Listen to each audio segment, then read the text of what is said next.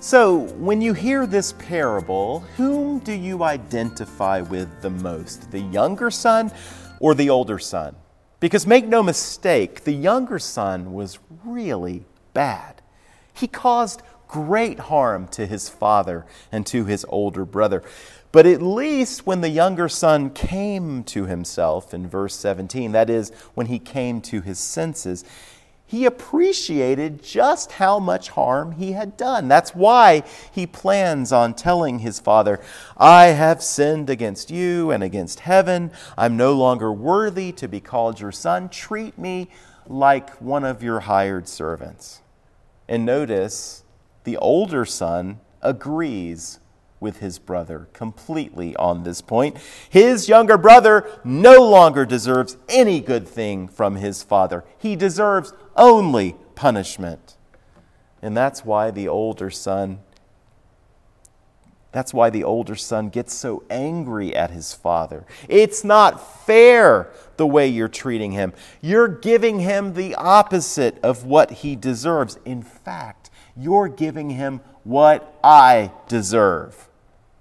Well, is he right? See, I worry that far too many of us, even many of us good church-going people, agree with the older son. We agree that he, unlike his brother, deserves his father's love and deserves all the good things that the father is giving to his younger brother. The older son, after all, is a good person. The younger son is a bad person. If you're around my age, you'll recall that back in high school, the biggest rock band by far was Van Halen. And the lead singer of Van Halen was Sammy Hagar, after David Lee Roth left the band. Anyway, Hagar was once asked in an interview what he thought about Jesus Christ. And he said he believed that we Christians have misunderstood who Jesus was and what his message was. Hagar said, I think Christians place too much emphasis on the man himself. And if Jesus were here walking around today, he would go, hey man, don't be looking at me. I can't save you. Only you can save yourself. And Christ made it pretty easy on us. Those rules are simple, the 10 Commandments. Anybody in their right mind could live by those rules. I think that's what Christ was really trying to do. Excuse me? Anybody in their right mind could live by the 10 Commandments? Well, let's give Sammy Hagar some credit. He's not wrong that the 10 Commandments are the standard of righteousness against which God will judge each of us. My question is, do any of us measure up to that standard? Do you?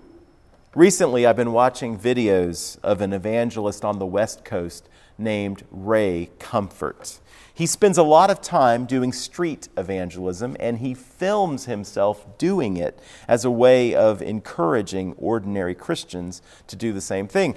And most people he talks to are a lot like Sammy Hagar, or they're a lot like the older son in the parable, because they think they're good people. And because they think they're good people, they're pretty confident, not 100% sure, but they're fairly confident that they're going to go to heaven based on the fact that they're good people. So comfort gets them to see that based on God's standard, based on the 10 Commandments, they are in trouble. Now, Comfort is from New Zealand, and I wish I could imitate his accent. But in a typical interview, he asks the person, do you think that you're a good person? Inevitably, they say yes. Have you ever told a lie? They laugh and say, well, of course I've told many lies, too many to count. What do you call a person who lies? A liar. Right. Have you ever stolen anything, even something of small value? Yes. What do you call someone who steals? That's right, a thief. Yeah. Have you ever taken the Lord's name in vain? Yes, I do it all the time, they usually say. That's called blasphemy. And then he asks about lust and how Jesus said it was adultery in the heart. And then he asks whether they've looked at pornography or whether they've had sex before marriage. And the people he interviews will usually say, yes. Then Comfort says, now I'm not judging you, but by your own admission, you've just told me that you're a lying, thieving, blaspheming, fornicating adulterer in the heart. So when you stand before God in judgment, will you be guilty or not guilty? Guilty. Will you go to heaven or hell? And I'm surprised that people are usually honest enough to say that they'll go to hell. Then he asks, does that concern you? And the people say, yes. And that gives him an opportunity to talk about Jesus and the gospel. If the older son in the parable were honest with himself, he would see that he too would fail this test of righteousness. I mean, sure, outwardly he obeyed his father, but look at his grumbling, complaining, ungrateful, unloving heart. You never even gave me a goat that I might celebrate with my friends. His father might have responded, yes, but you had something much better than any material thing. You had me. You had my love. Am I not enough for you? And clearly the answer was no. The older son loved the good things that his father could give him far more than he loved his father. And isn't that often the case with us? That we love the good things that God can give us more than we love God. And as soon as we get the good stuff, money, possessions, romantic relationships, whatever, how easy it is for us to forget all about God. That is breaking at least the first 2 commandments and also the 10th commandment. So, whether we're conspicuous, obvious sinners like the younger son, or whether we're covetous, idolatrous, angry sinners who harbor sin in our hearts, I hope you can see that none of us is good or righteous based on God's only standard for righteousness, the 10 Commandments. The Bible says, none is righteous, no, not one. That includes you and me. It says, Lord, if you kept a record of our sins, who, O Lord, could ever survive? The answer, none of us. The Bible says, the wages of sin is death.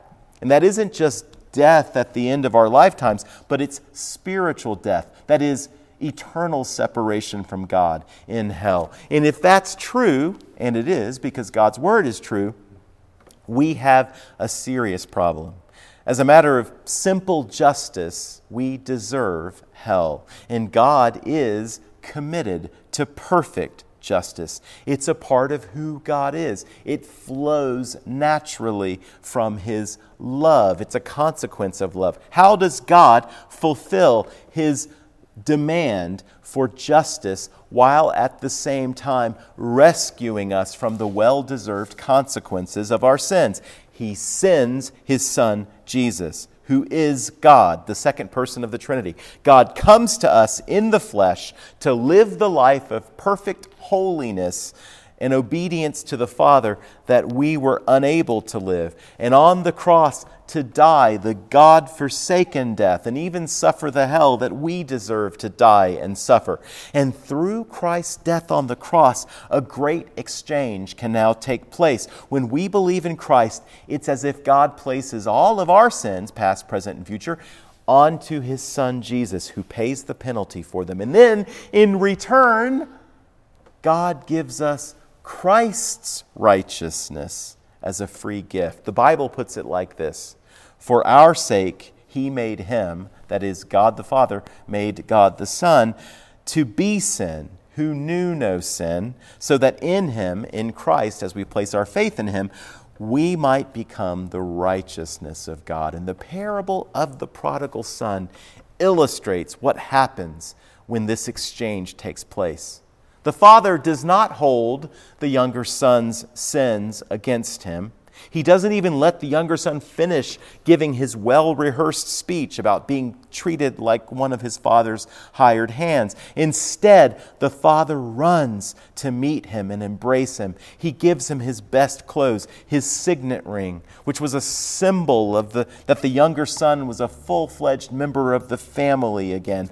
The father kills the fattened calf and throws the biggest party imaginable because the father is overjoyed that his son has returned home.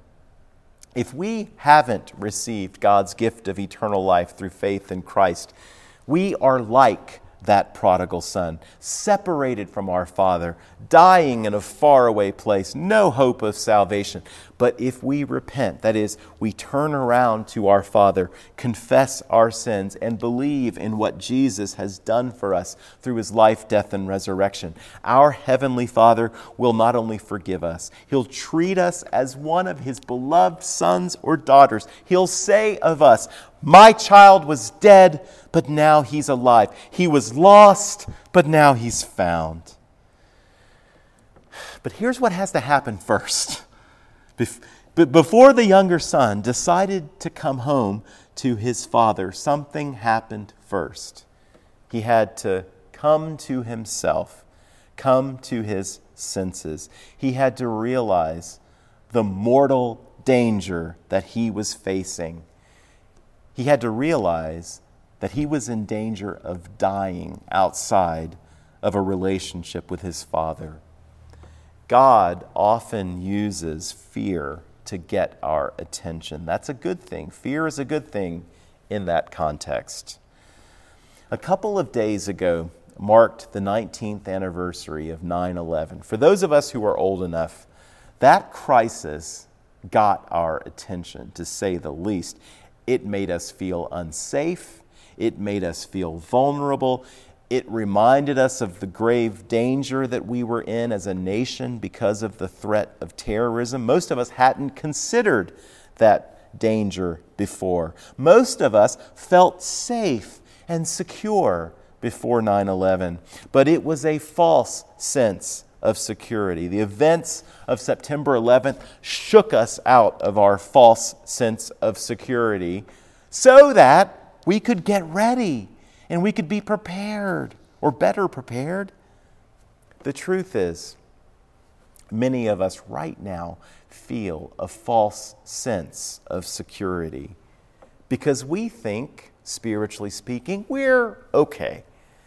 Because we don't know, we haven't heard that apart from a relationship with God through Christ, we face an infinitely greater danger than being killed in a terrorist attack. Indeed, Jesus himself said, "And do not fear those who kill the body, but cannot kill the soul. Rather, fear him," that is God, "who can destroy both body and soul in hell." Jesus means that even dying in a terrorist attack is nothing in comparison to a sinner being judged by God according to God's perfect standard of righteousness. It's nothing compared to facing eternity separated from God.